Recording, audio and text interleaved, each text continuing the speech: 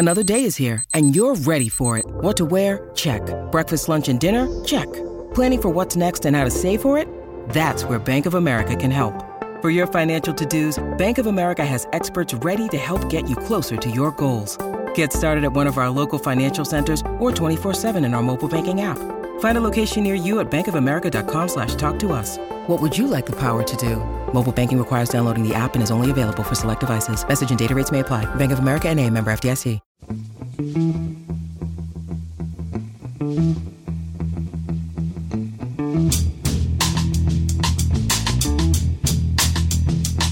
Hello and welcome to The Price of Football, the show that looks at the money behind the beautiful game with me, Kevin Day, and Liverpool University's Kieran Maguire. That strange purring sound you can hear in the background isn't Smudge the cat, it's Kieran. It's Kieran enjoying a performance yesterday against Arsenal in Bridge. Brighton scored not one, Kieran, not one, but 2 goals in the same game. How was that? Yeah, we're to have written instructions on what to do when we scored as fans, because we sort of looked at each other and said, did we just do that? A wonderful day out at the Emirates. And I'd like to shout out to Harry, the Arsenal fan. I was having a chat with a few of the old Bill before the match, just because they were asking about Uncle Terry, of course, which was very kind of them. And an Arsenal fan recognised the voice and came across and said how much you love the podcast. So Harry, the Arsenal fan, thank you very much for the kind words, and sorry to have ruined your day. And Kevin's equally sorry to have ruined your day on Monday, which means between us, not very much. Yeah, but that's football. We are currently Tottenham fans' favourite pod at the moment. Yes. Although I have to say it did play into the usual media frenzy about your manager. As we speak, Jeff Stelling and several other Sky pundits will be stirring palms in front of Graham Potter's donkey as he makes his triumphant entry into Brighton. It's questions day, Kieran. Palace fans may have noticed I haven't mentioned Leicester because we haven't played them yet, just so you know. I'm assuming we'll win. That's how good things are at the moment, Kieran. And now I'm assuming I'll get the blame if we lose for saying out loud that we'll win. 2 stories, though, before some very good questions. The first one is potentially huge, Kieran. It broke on Thursday. Der Spiegel, German magazine, have published what I think you can only describe as a fairly incendiary story about Manchester City. Yes, Der Spiegel have unearthed more emails in relation to Manchester City, and this broadly is to do with financial fair play issues. But there were also some hints, allegations with regards to payments for recruiting youth players, which isn't allowed under both Premier League and UEFA rules. Now, we also know that it takes place all the time. If you've only got to read any of the regular stories or talk to agents, and they'll sort of they'll give you a sidelong glance, pull down the blinds, sweep the room for bugs, and say, well, this is how it really works, Kieran. Yeah. I'm aware of some very high profile players whose parents have been given unusual benefits from third parties not directly connected to clubs. But so there's issues with regards to I think Jadon Sancho. These are allegations. And then it comes to financial fair play. Now, if you want to circumvent financial fair play, there are 2 ways of doing this. First of all, you can artificially inflate income. And secondly, you can artificially deflate costs. Yeah. And the allegations, the inferences that were being made by Der Spiegel was that money was coming from the club owner rather than the sponsor, or in order to fund Manchester City. Now, under financial fair play, you are limited as to how much money from the club owner. You can put in as much money as you want, but only effectively the first 25 million euro over a rolling 3-year period counts. So that was the claim with regards to that, and there were certainly some correspondence which didn't look great, but at the same time, was it a smoking gun? Would it be sufficient to reopen a case from CAS. That's for the lawyers to determine. The other way to circumvent financial fair play is to artificially deflate costs. And the way that you can do this is that, let's say you want to pay somebody £10 million a year, but it ain't going to work for financial fair play purposes. What you do is that you pay them £4 million a year, and then you get a friendly party to employ them as an ambassador or have a separate contract for employment for doing something else for £6 million, which runs in parallel with the employment contract for the football club. So this is in respect of Roberto Mancini when he was the manager, and he did appear to have other contracts. Now that's perfectly legal. We see Cristiano Ronaldo advertising products all the time. We were discussing on last week's show about Lionel Messi signing a $20 million deal with Socios. So that's okay. But I think the sort of the inference that was coming from Der Spiegel was that the only reason why some of these contracts had been given to Roberto Mancini was because it assisted Manchester City. Is that enough evidence? We don't know. There is a statute of limitations with regards to UEFA's own constitution as to how far they can go back, and clearly these things. The Roberto Mancini era is a good few years ago, as Manchester City is concerned. There does appear to be an ongoing investigation by the Premier League, but the Premier League are being tight-lipped. Manchester City are being tight-lipped.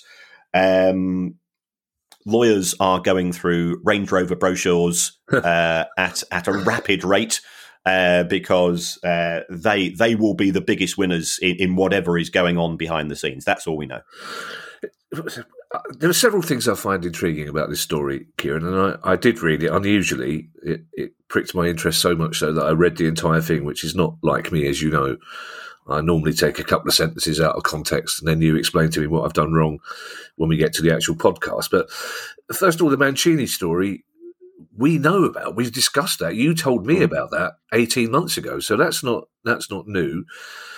What is new is Der Spiegel's clear implication that City have been financed by the government of Abu Dhabi, rather, as you say, by the owner of the club or by the sponsor. But also, within their report, Der Spiegel more or less say themselves that this is probably the last you'll hear from us because we simply can't compete with the government of Abu Dhabi, with Manchester City, when it comes to affording legal representation. So we probably can't continue this story. So they've dropped their little hand grenade in and walked back. But is the legal aspect one of the reasons why this story so utterly failed to be taken up by our press? Because I assumed when the Der Spiegel story came out that our press would be all over this, but nothing. No, they just showed no interest. Is that because it's not a story, or is that because they are afraid of legal outcomes in the same way that Der Spiegel clearly are?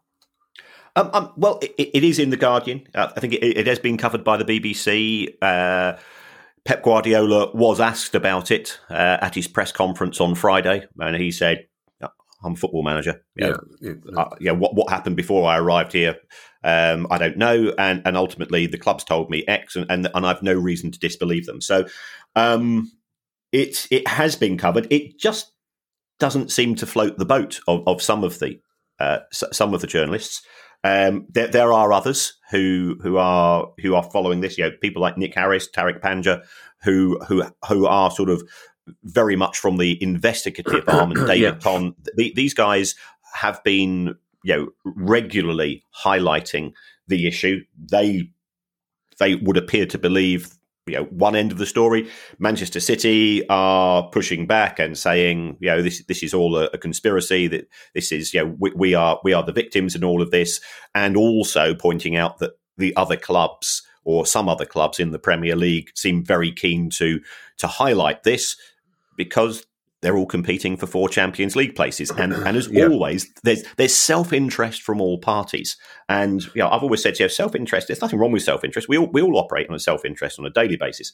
But I think for some of the other newspapers, they perhaps they feel they got their fingers burnt when the Manchester City CAS verdict came out, and Manchester City their 2-year ban was reversed. And they're looking for something bigger. And again, you read all of the stuff that came out from Der Spiegel, and it didn't look great. But is that enough for a successful prosecution? Yeah. I think the jury's very much out. Yeah, see, I don't think it has been covered really, Kieran. I mean, it's been mentioned, but also I think it doesn't just reflect a fear of legal ramifications. I think it reflects a certain cynicism about football in general, in that most people will look at this and go, yeah, so we assume all the top clubs are doing this and working their way around all the regulations. Good luck to them. I wish my club could do it. Unfortunately, that seems to be the attitude. Yeah, I'm with you entirely. Yeah, if as soon as you start digging below the surface of any club, nobody's squeaky clean, and that's I have no issue with that. We like a bit of dirt in football. Let's face it, this podcast would have died on its arse. Yeah, within 2 episodes, had it not been for things like that. So let's not be hypocrites on this. It is a bit of juicy gossip. Ultimately, it's a legal, or it's a potential legal dispute or issue between 2 or 3 parties, and I'd much rather be talking about Brighton's performance yesterday at Arsenal, as long with thousands of people. Let's move on from that, Kieran. Let's move on. Stop banging on about that, for the love of God. Some of us scored 3 goals against Arsenal. Come on now. This is a story that won't be subject of investigative journalism or much gossip, except outside a particular part of Sussex. And that is that Crawley Town have completed their takeover, and their new owners are involved in an industry in which everybody seems to be involved in at the moment, Kieran, don't they? Yes. So the takeover of Crawley Town did take place. And I was slightly alarmed to be quoted in the local Sussex newspaper who interviewed me when they start stating my age. Now, what point does my age, Maguire, 60, said, I go, hold on. Clearly implying, Kieran, that you're losing your marbles at the great age of... It's an interesting one, because it's one of the things that I'm sure the Baroness would agree with Ali on this one. That she gets absolutely furious when they say in the media they reveal a woman's age, and quite right. Whatever your age is not, it's just Maguire. So having said that, Kieran, it is all over your Twitter feed. Your girl is 60, clumsy and shy. So, but yes. I thought I was a play on words, or from half a person by the Smiths. So, also, to be fair, Kieran, you are probably the biggest name they've interviewed for quite some time in Crawley. in the Crawley Advertiser. Yeah, since Ramesh Ranganathan moved out of Crawley to wherever it is, they're short of news now, Kieran. So, so tell us about Wagmi United, who have taken this club over. Right, Wagmi stands for We're all gonna make it. Oh, Christ. So instantly, alarm bells, Jesus Christ comes into this. Oh, my Lord. On Palm Sunday as well. Crikey, yeah. No, I won't say that about Palm Sunday. No, don't, Kieran, please. No, we've still got the BAFTA chance. Yes, at the moment, yes, yeah. They're American owners. Wagmi United Limited is a company formed with £1 worth of shares. Right. One English pound. So, but apparently, funnily enough, they are a W3 stroke crypto company. But the previous owner, by all accounts, he says, I'll have cash, lads, if you don't mind. Good luck with all your stuff. So it was sort of announced on another podcast for people who are interested in that. And I think it's fair to say I did sort of listen to them talking about it, and I started to play the game of crypto bingo. Yeah. So they managed to mention W3, drop, community, space, traders, engagement, benefits, FOMO, and I had to Google that, and that was it wasn't in the Viz Profanosaurus. FOMO stands for fear of missing out. So you've got to get in with this, kids, otherwise you could be millionaires. And I don't, what their aim is, and this could work. I mean, Crawley Town is it's got 700 season ticket holders. It's probably punching above its weight in EFL League Two. And it potters along, and as somebody that lives in Sussex, I always sort of, you keep a quiet eye on how they're getting on. They have a limit as to what they can achieve under present circumstances, and the aim of the new owners is to encourage the community. To buy our good friends NFTs. And again, for people who are not familiar, what is an NFT? It is a digital asset. It's the equivalent of a Panini card, except instead of having a physical version that you open from a pack, you can buy some of these, and you don't know what you're going to get a lot of the time, and you'll get a cartoon picture or a photograph of a Crawley Town footballer. Now, here we've got, I think, under normal circumstances, you'd say to yourself, I think there's a natural limit to the market for these. But I think what the owners are taking the view of, as this is the first crypto club in the EFL, will crypto traders, now what is a crypto trader? A crypto trader is a bloke living with his mum who eats pot noodles at night, who calls himself a trader, but actually, a trader is when I hear the word trader, I know currency traders, I know oil traders who work in Canary Wharf. These people that call themselves traders on the internet, I think they're a bit more low key than that.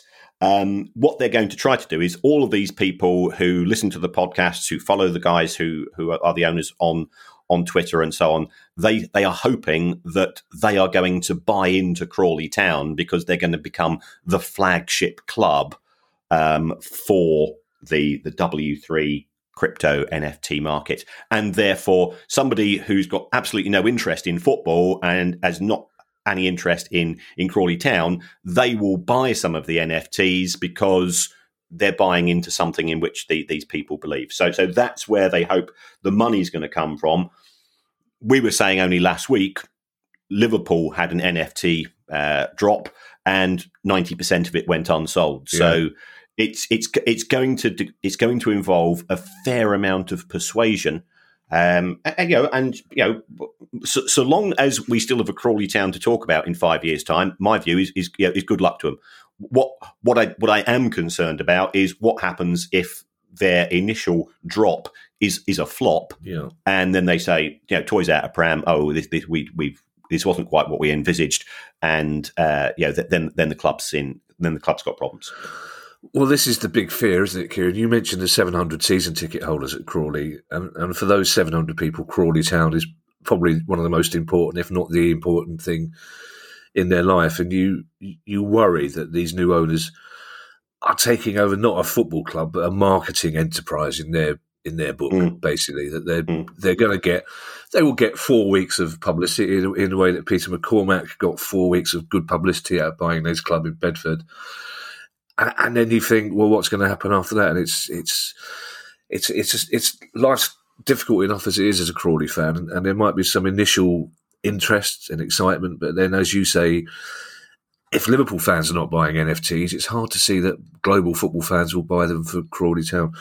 Although, do you know what? It does surprise me, Kieran. If you go through Gatwick Airport, I always think Crawley miss a trick and just say, look, if you're stuck at Gatwick for a couple of hours, as millions of people are at the moment, why not pop down to Crawley Town, see there's a game going on? Questions time, Kieran. We've spent quite a lot of time on those two news stories.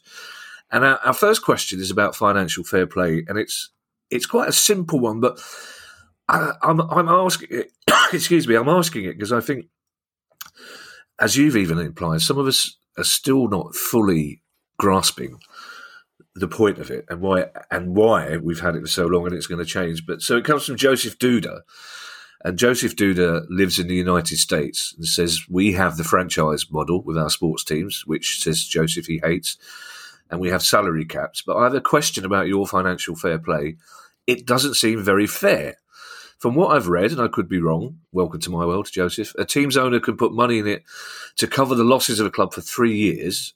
Is that right? If not, could you give a better explanation of it, and how is it enforced? And obviously, Kieran, we've already had 22 minutes and 48 seconds So if you could do that in less than 22 minutes and 48 seconds, that would be great. Sure. I think, first of all, Joseph has raised the relevant point about people think that the word fair in financial fair play implies that there is some sort of sporting fairness in it. That was never the intention. And certainly under the new rules, and we'll talk about the new rules in probably next Thursday's show, that's going to accelerate away from any form of sporting integrity. But under the rules, owners can put in as much money into the clubs as they like. Now, if they put it in the form of loans, it doesn't count towards FFP at all. But if they put it in the form of shares, then under UEFA rules, effectively the first €30 million counts over a 3-year period, although that's going to be extended to 60 million. In the Premier League, it's 105 million, and in the EFL, it's 39. Now, so if you put in 200 million into a Premier League club, the first 105 million is added into your FFP calculations to ensure that you're within the limits. Any excess above that is excluded. So that's the way that the system works, Joseph. It's got absolutely nothing to do with fairness. But now we have now renamed the rules, of course, here in England to profitability and sustainability. And looking at the rules, they've got nothing to do with profitability and nothing to do with sustainability either. So it's a complete misnomer. The titles that are given to this, there's nothing noble or egalitarian about them. It's mainly to do with protectionism as far as the Premier League and UEFA are concerned. It's better in the EFL, in my opinion. But it is all going to be revamped soon. But, that fair play element, Kieran, is interesting because until I started doing this pod with you 2 years ago, and I'm a reasonably intelligent bloke, except when it comes to money, as we know, but I assumed that the fair play part of financial fair play was to try and create a level playing field to ensure that money couldn't buy you success. And I couldn't have got that more wrong, could I? It's the exact opposite. It's to protect those clubs that have an existing financial advantage. Anybody with ambition. So, if somebody wants to put £500 million into a club in the form of shares, and the nature of shares is that they never have to be repaid, then you can't do that and invest all of that into your playing squad. So. If we take a look at those clubs, Chelsea and Manchester City, and their fans will admit this, they both struck gold in Abramovich and Sheikh Mansour in terms of the way those clubs were transformed. Could other clubs also strike gold in the years following the introduction of financial fair play? The answer is no. The old money does not like new money, and all of these rules are there to protect old money clubs. Now, our next question comes from a regular listener, Debashish Sikdar. And Debashish has a question about something else that's exercising our listeners at the moment, and that's stadiums. And Debashish says, why is it so important for football clubs to own their stadium? Most major corporations and organisations don't actually own the offices or factories they operate in. Is it just that it's near on impossible for them to move location? Well, there's actually nothing wrong with renting a stadium and having a landlord, provided the landlord is benevolent. So if the landlord's ethos and belief for that local town or city aligns with the fan base and aligns with the club itself, then everybody can work and succeed together. The problem is where the landlord becomes a developer or is a developer. We've seen the company associated with Ian Rush. That's involved clubs effectively losing their rights to play. What happens if the developer? If we take a look at Southend, the ground is effectively owned by the owner, and in an ideal world, he wants the club to move to an out of town space because there's retail or there's domestic property potential, because it's a big plot of land, a football ground, and if we go back to the history of football clubs, they used to be central because football was there before public transport is the way that we have it today. So that's the concern. There's also an issue in terms of what happens if a football club goes into administration but the stadium doesn't, because it makes the administrator's job a lot harder. And I think we all know which club we're talking about here. Yeah. And the other issue is if you are the tenant, that means that you're often restricted on non-match days as to sweating the assets, as to generating money. So Spurs do own their stadium. Spurs are very, very good, in my view, at utilising the new ground on non-match days. They've got the NFL, they've got concerts. They're hoping to have fights there and so on. And you can walk over you can do the Spurs walk and so on. And everything is geared towards separating people from their wallets. Now, that's the Disneyfication of football. I understand it. I'm the same as you. I'm an old legacy fan. I wouldn't choose to do it myself, but each to their own. And if I went to Barcelona on a Thursday and nothing to do, I'd probably go and visit the ground for exactly those purposes. If we then take a look at West Ham, it's West Ham don't have those same rights, and it is more restrictive. So that's the downside. So, I think from a protection of the club point of view, that's why we start to get a bit twitchy when there is this separation. We've seen what's happened at Coventry, and other clubs when the club no longer owned the stadium. It's increasing risk. But not necessarily a bad thing, because if the landlord's good, all's fine. If the landlord's less than good, problems. Yeah. Do you think they make that Spurs walk realistic? Because for the first 3 quarters of it, you stride out full of confidence, and then just as it gets towards the end, the legs start to go a little bit, and they have to drag you across the line.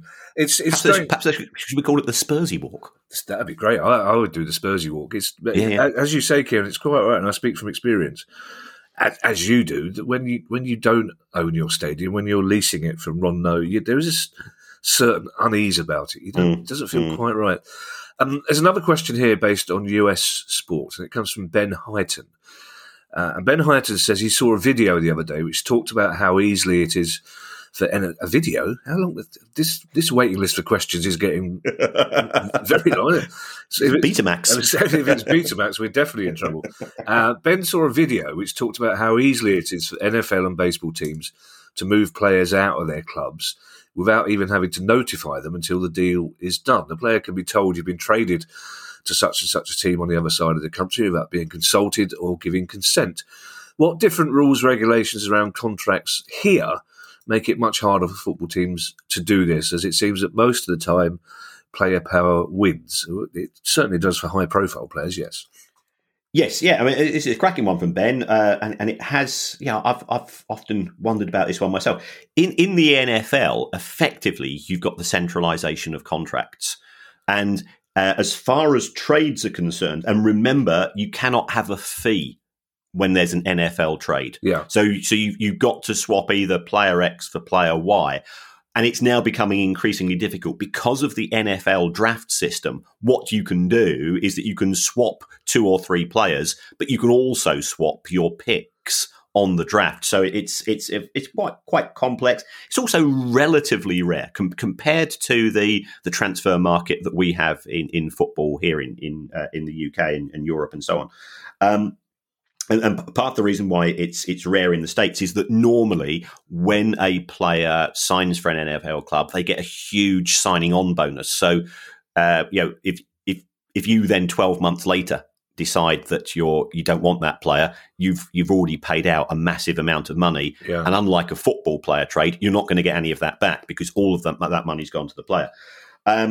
With football, it all comes down to employment law, and you've got a contract of employment with the employer for a fixed period of time. You've also got a registration certificate, which is held by the club and lodged with the football authorities, and it's that's being transferred. So the footballer is in a position to say, I've got a contract of employment with, say, Crystal Palace. If Manchester United come in for a player, if I'm happy living where I am, my family's settled, I'm getting regular play. Do I want to go to Manchester? You've got to persuade me. So it's there to the rules protect the players to a certain extent. They only move if they if it's in their interest. Now, how do we make it in their interest? You normally do that by offering them more money. At the same time, we're both old enough and experienced enough to know that if the club wants you out, it can make things uncomfortable for the player in the sense of you have to go and play, or you have to go and train with the youth academy, or you're not allowed into team meetings and so on. So it's not impossible for clubs to force players out, but it's certainly a lot more difficult. In the States, as you say, you find out via a phone call or a text from your club. Mm.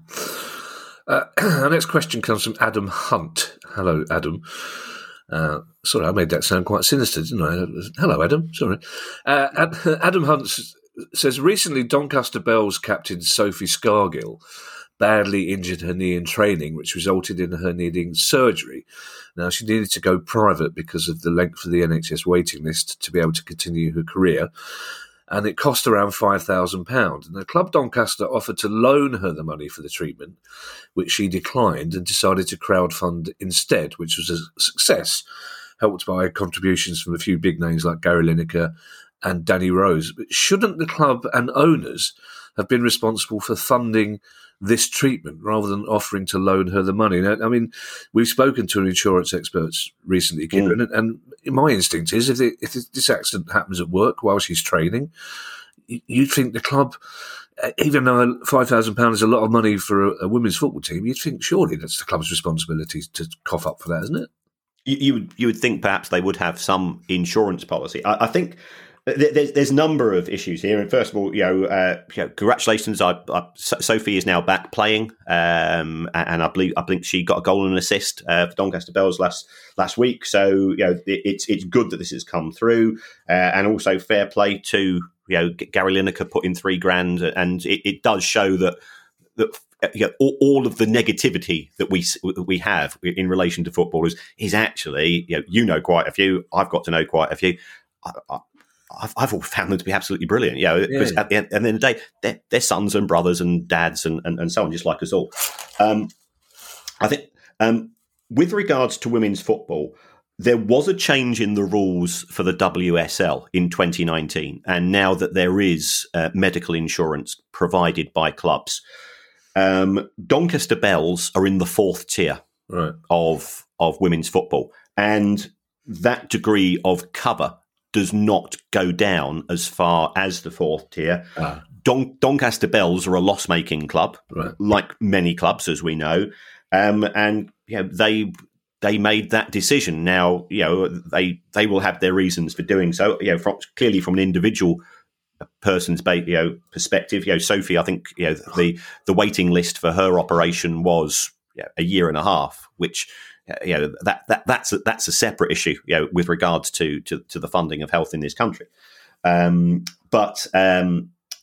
she did go down the private route. She didn't have the money herself because, as a fourth tier women's footballer, you're not on a lot of money to begin with. So should they morally? I think they've got a responsibility, but legally they don't. I guarantee that Gary Lineker would have got several tweets thanking him for his contribution and several hundred saying, "You're a multi-millionaire, mate. You could have paid for it all."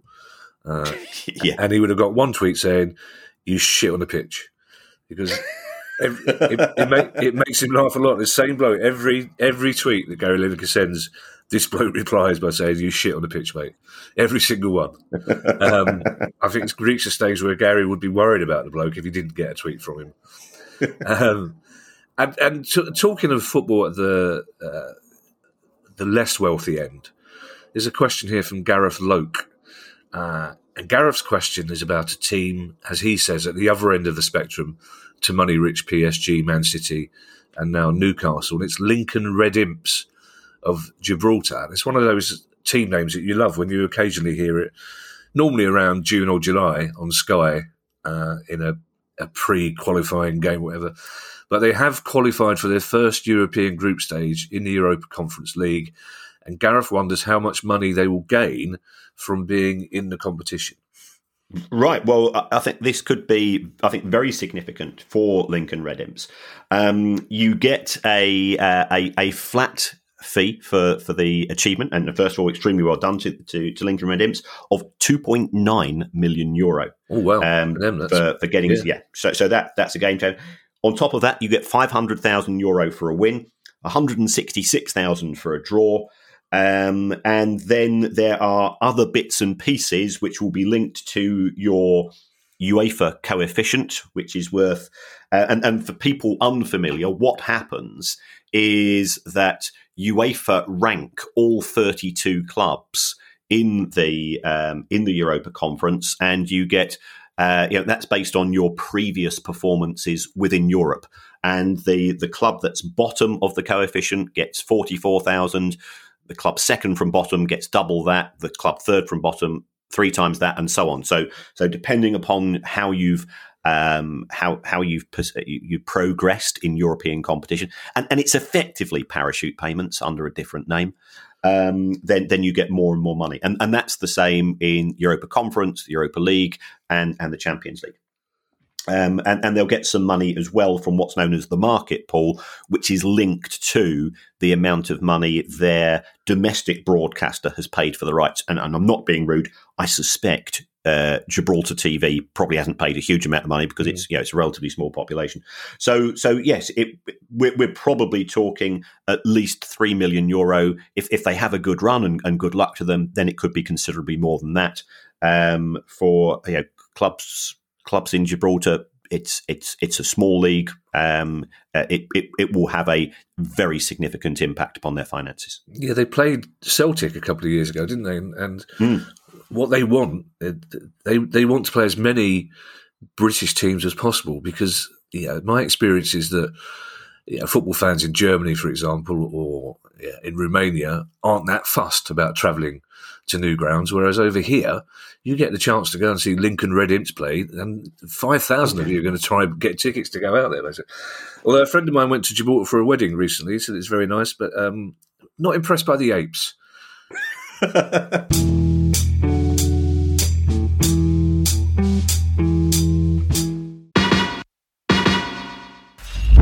Hi, I'm Steve Lemack, and every week I'm joined by Music Ally's Head of Insight, Stuart Dredge, on The Price of Music, the weekly podcast all about the money behind the music industry. In each episode, we discuss the very latest goings-on in the music business and dig into the finances behind the big stories. So whether you're a music lover who just wants to know more about what really goes on in the industry, or you're an aspiring musician, manager or label owner who wants some inside knowledge on how Spotify's financial model really works, or what the future holds for independent live music venues, this is a show for you. Subscribe to The Price of Music in your podcast app now. See you soon.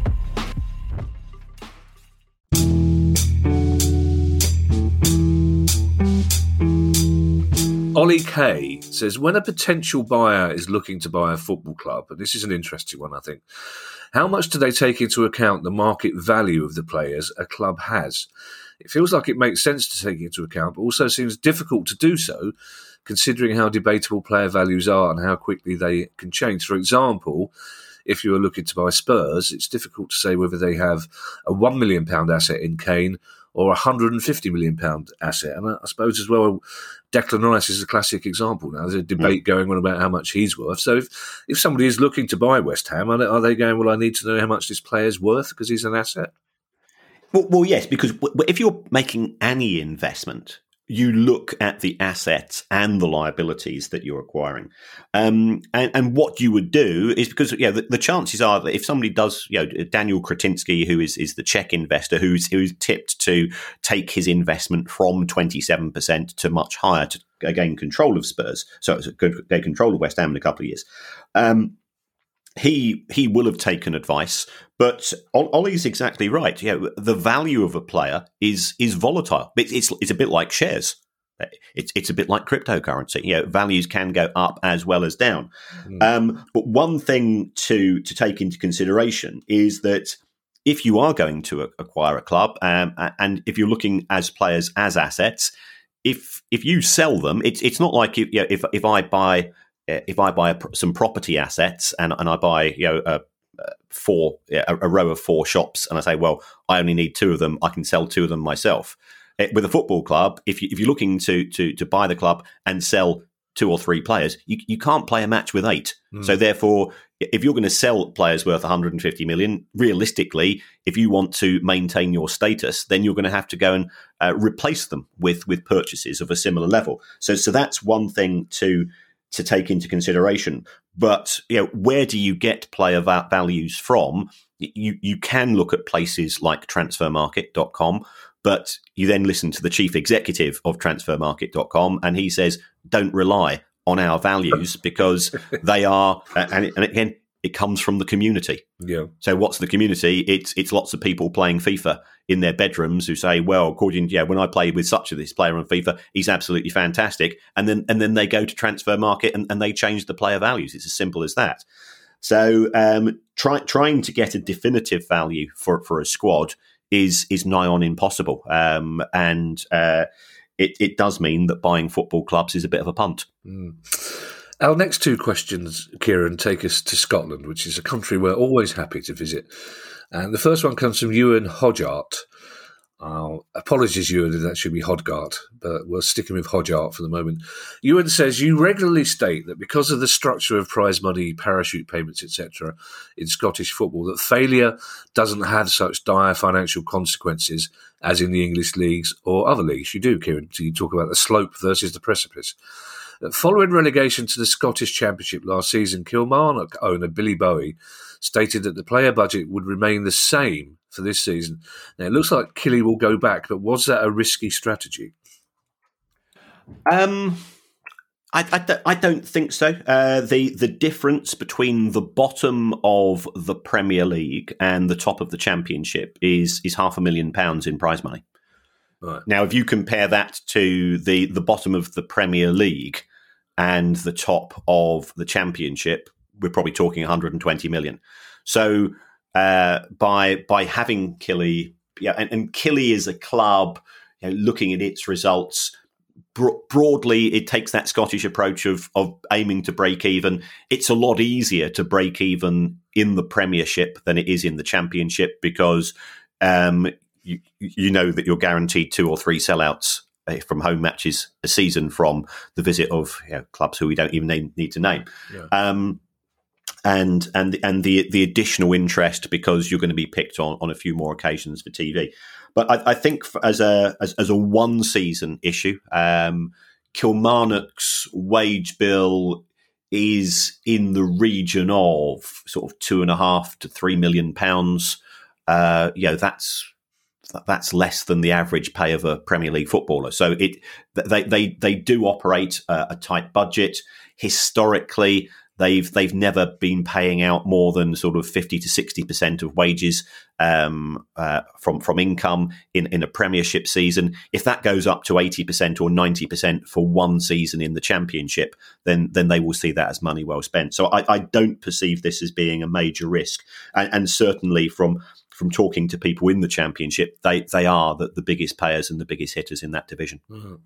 Our next Scottish question comes from Ewan John Robert Morrison. Now, occasionally, Kieran, we have questions from people who just give us one name.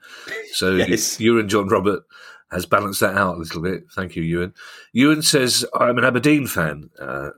Probably an unhappy Aberdeen fan this morning then, because they just split into the top and bottom 6, and Aberdeen surprisingly in the bottom 6 with Hibs, for the love of God.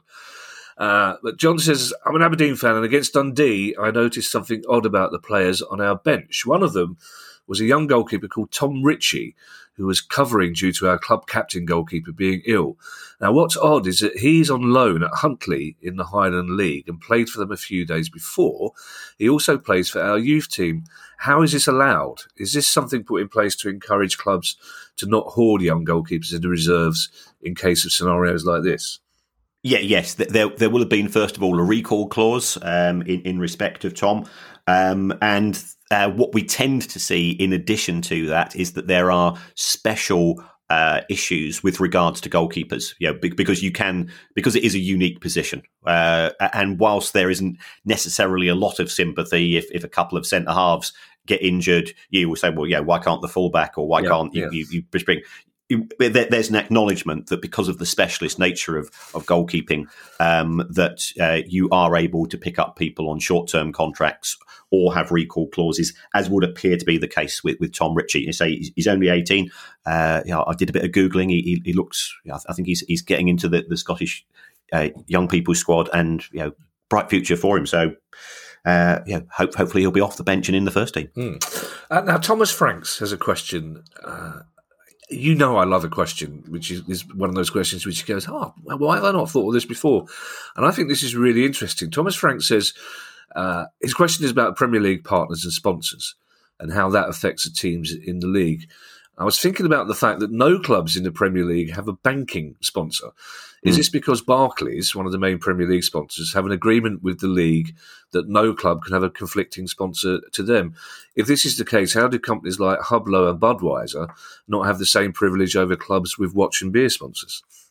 Yeah, I think this is a cracker from Tom. I think here you've got to look at the wording of the contracts very carefully. Barclays is the official bank of the Premier League. It's also sponsoring the Women's Championship, I think, from next season, and it's putting a lot of money into the WSL. So fair play to them for that. It is a growing area of the game. Whilst it is their official banking sponsor, if we take a look at some other clubs who have finance sponsors, so it's I think it's a case of you've got to look at the wording very carefully. Liverpool was sponsored by Standard Chartered, who are a finance company. My team is sponsored by Amex, again, a finance company, but they don't call themselves the banking partner. So this is all to do with wording. Certainly, Barclays are very keen to be the banking sponsor of the Premier League, not least at all because it allows them to get access to players. And what Barclays are very keen to do is to get involved in what's known as wealth management. Given that the average salary of a Premier League footballer is somewhere in the region of £2.7 million a year.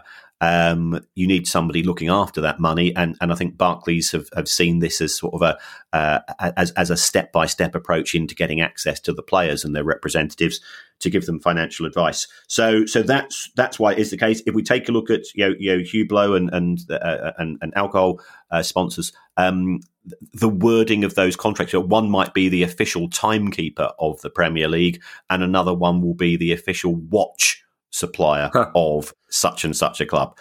And when it, as we know from our legal friends, wording is very, very important. Yeah. Now, you and I did the responsible thing last week, Kieran, and we missed out on our trip to the Papa John's final because of the faintest of faint lines on the COVID test. And of course, we missed out on a cracking game. We did. But would, for example, Papa John, who I'm sure is a delightful chap, but would he get the hump if one of the teams in his tournament turns out in a Domino's Pizza sponsored shirt? If he wouldn't be particularly happy. This is sometimes referred to as guerrilla advertising. Yeah. But we're aware, for example, that Stevenage is sponsored by Burger King. Yeah. There's an overlap. And one way around of it to say that this for this particular match, Papa John's will still have the benefits of having perimeter advertising. Is that a helicopter going? It is a helicopter. Yeah, they're still looking for Uncle Terry. I haven't had the heart. I haven't had the heart to tell the local police the bad news about Uncle Terry. But it's the usual Sunday morning flyover. It's just because it's so bloody sunny. I've got the door open, basically. Right. So it comes down to wording. Papa John's, when they sign the contract with the EFL, they will be given, first of all, the naming rights to the tournament. Secondly, I did watch the match. I mean, I contracted COVID, I think, on Thursday or Friday, so I was gutted, same as you. But they also get all the perimeter advertising, and what was the match ball brought on by Papa John's moped or something like that. So they pay for various benefits with the EFL, but that doesn't override existing contracts with individual clubs with other potential sponsors. Yeah, it was the Thursday or Friday of the weekend before that you contracted COVID, Kieran. So it was on the 10th day. Any other podcast host would have just said, "Oh, we've had it 10 days, we won't go." But we didn't want to be a super spreader. We didn't want to be responsible for Rick Parry getting COVID, essentially.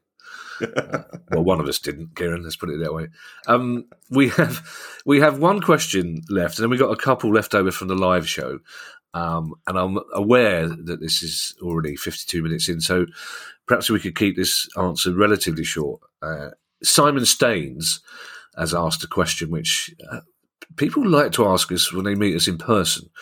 Well, they like to ask you. But Simon says, which clubs below National League Premier level, for example, do you think have the most potential to become a Football League side and process to higher levels? In other words, who are the sleeping giants? He says, sorry, in brackets, National League North and South or below. Until somebody comes up with something better than sleeping giants, that's fine. In the same way as a comedy writer, there is nothing that goes up and down like a roller coaster.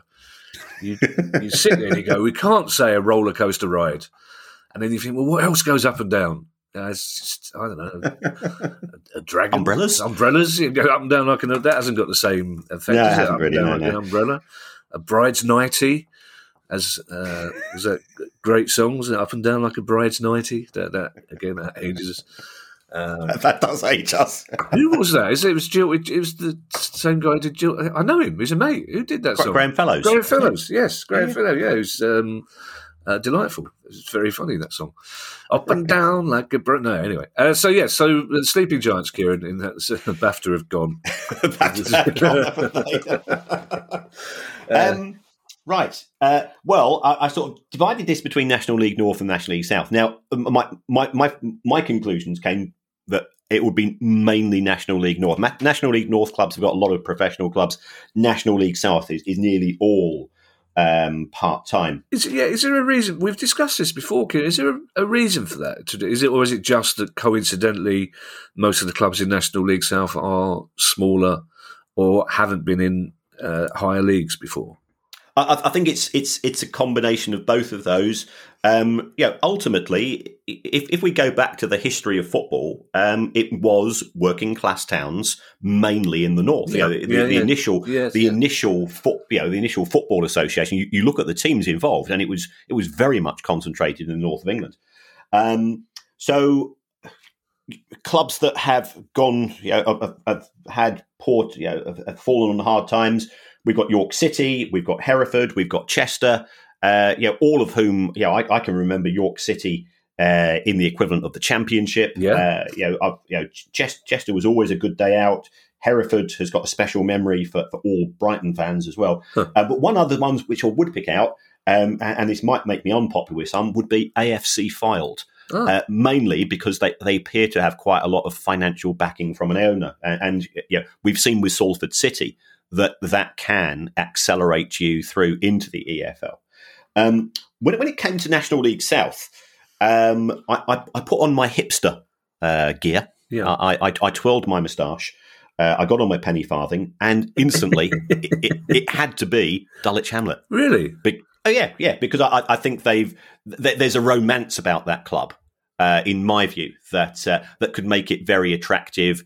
Just as lots of people go to Germany to watch St. Pauli, who are sort of the anarchist, the anti-establishment club.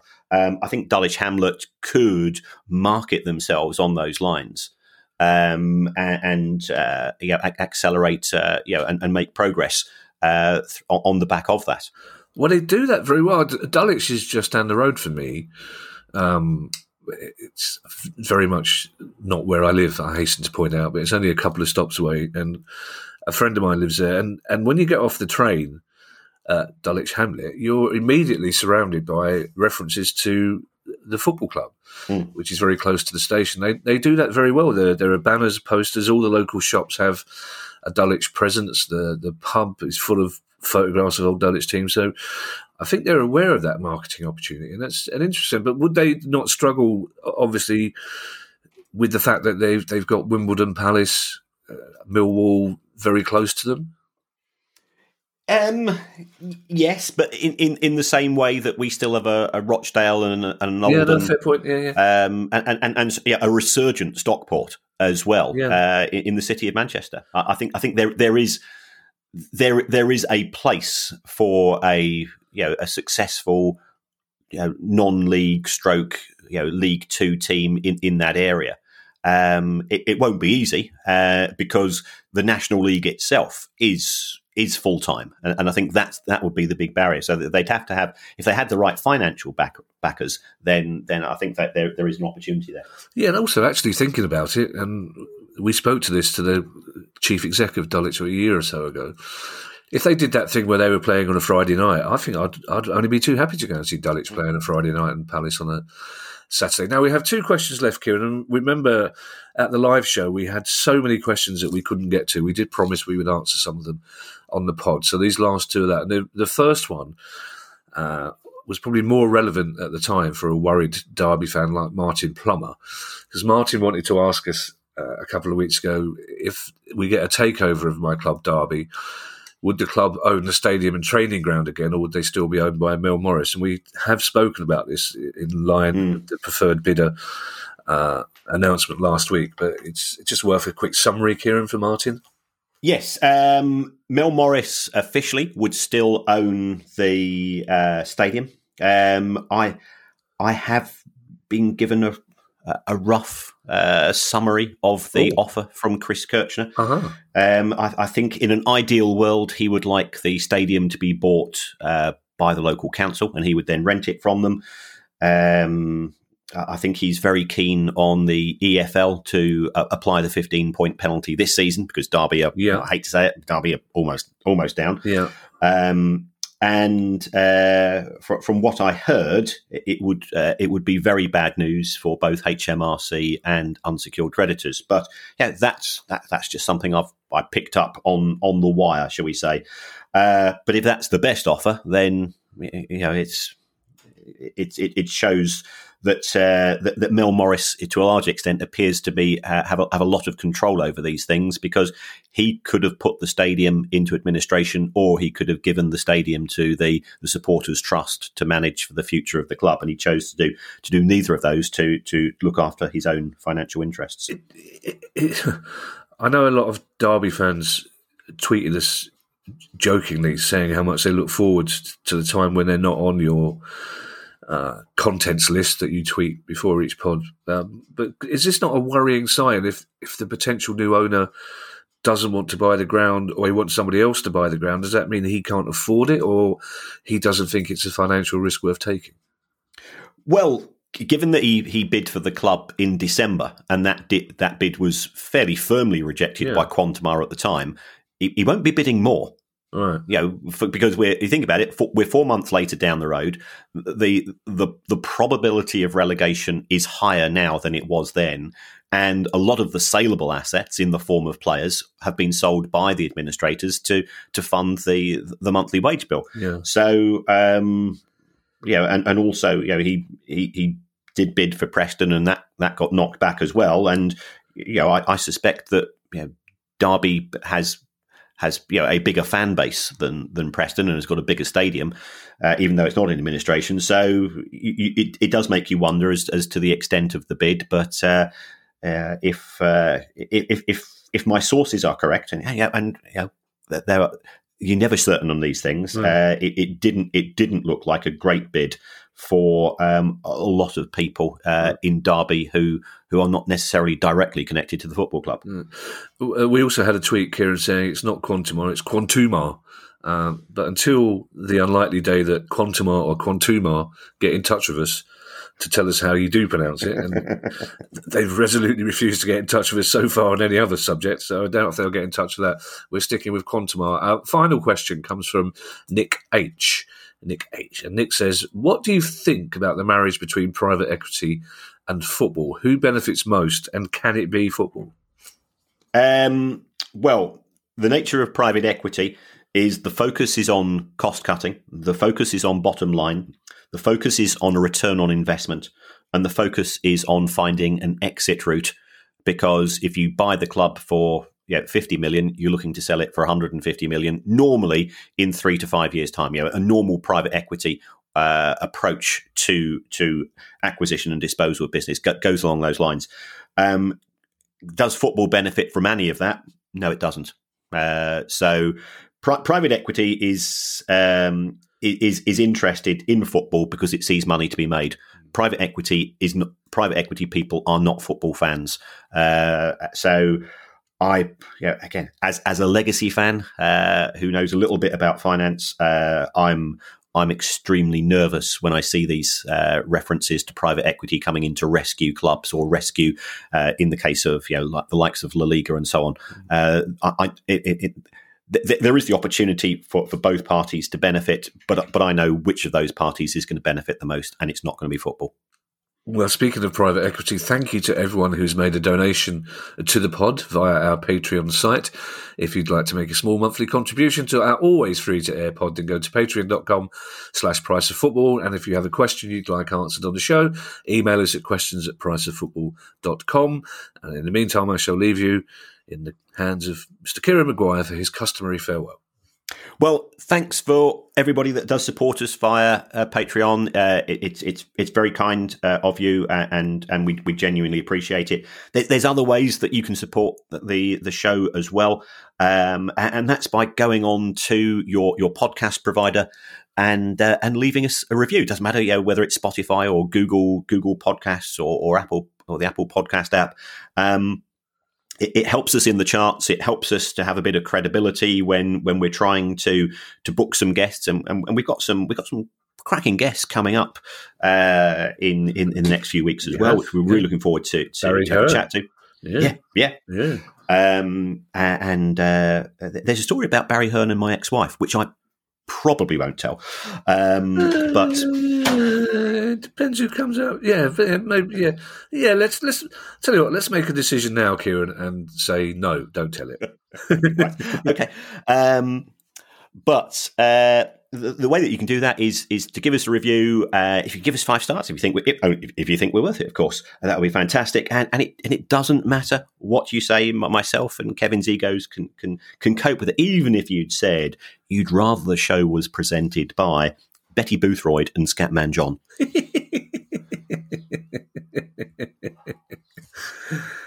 Sorry, that's very fun. I'm still thinking about Barry Hearn and your ex-wife. Did he drive a snooker loopy, Kieran? Yes. Yes. Bye, everybody. Bye. The price of football.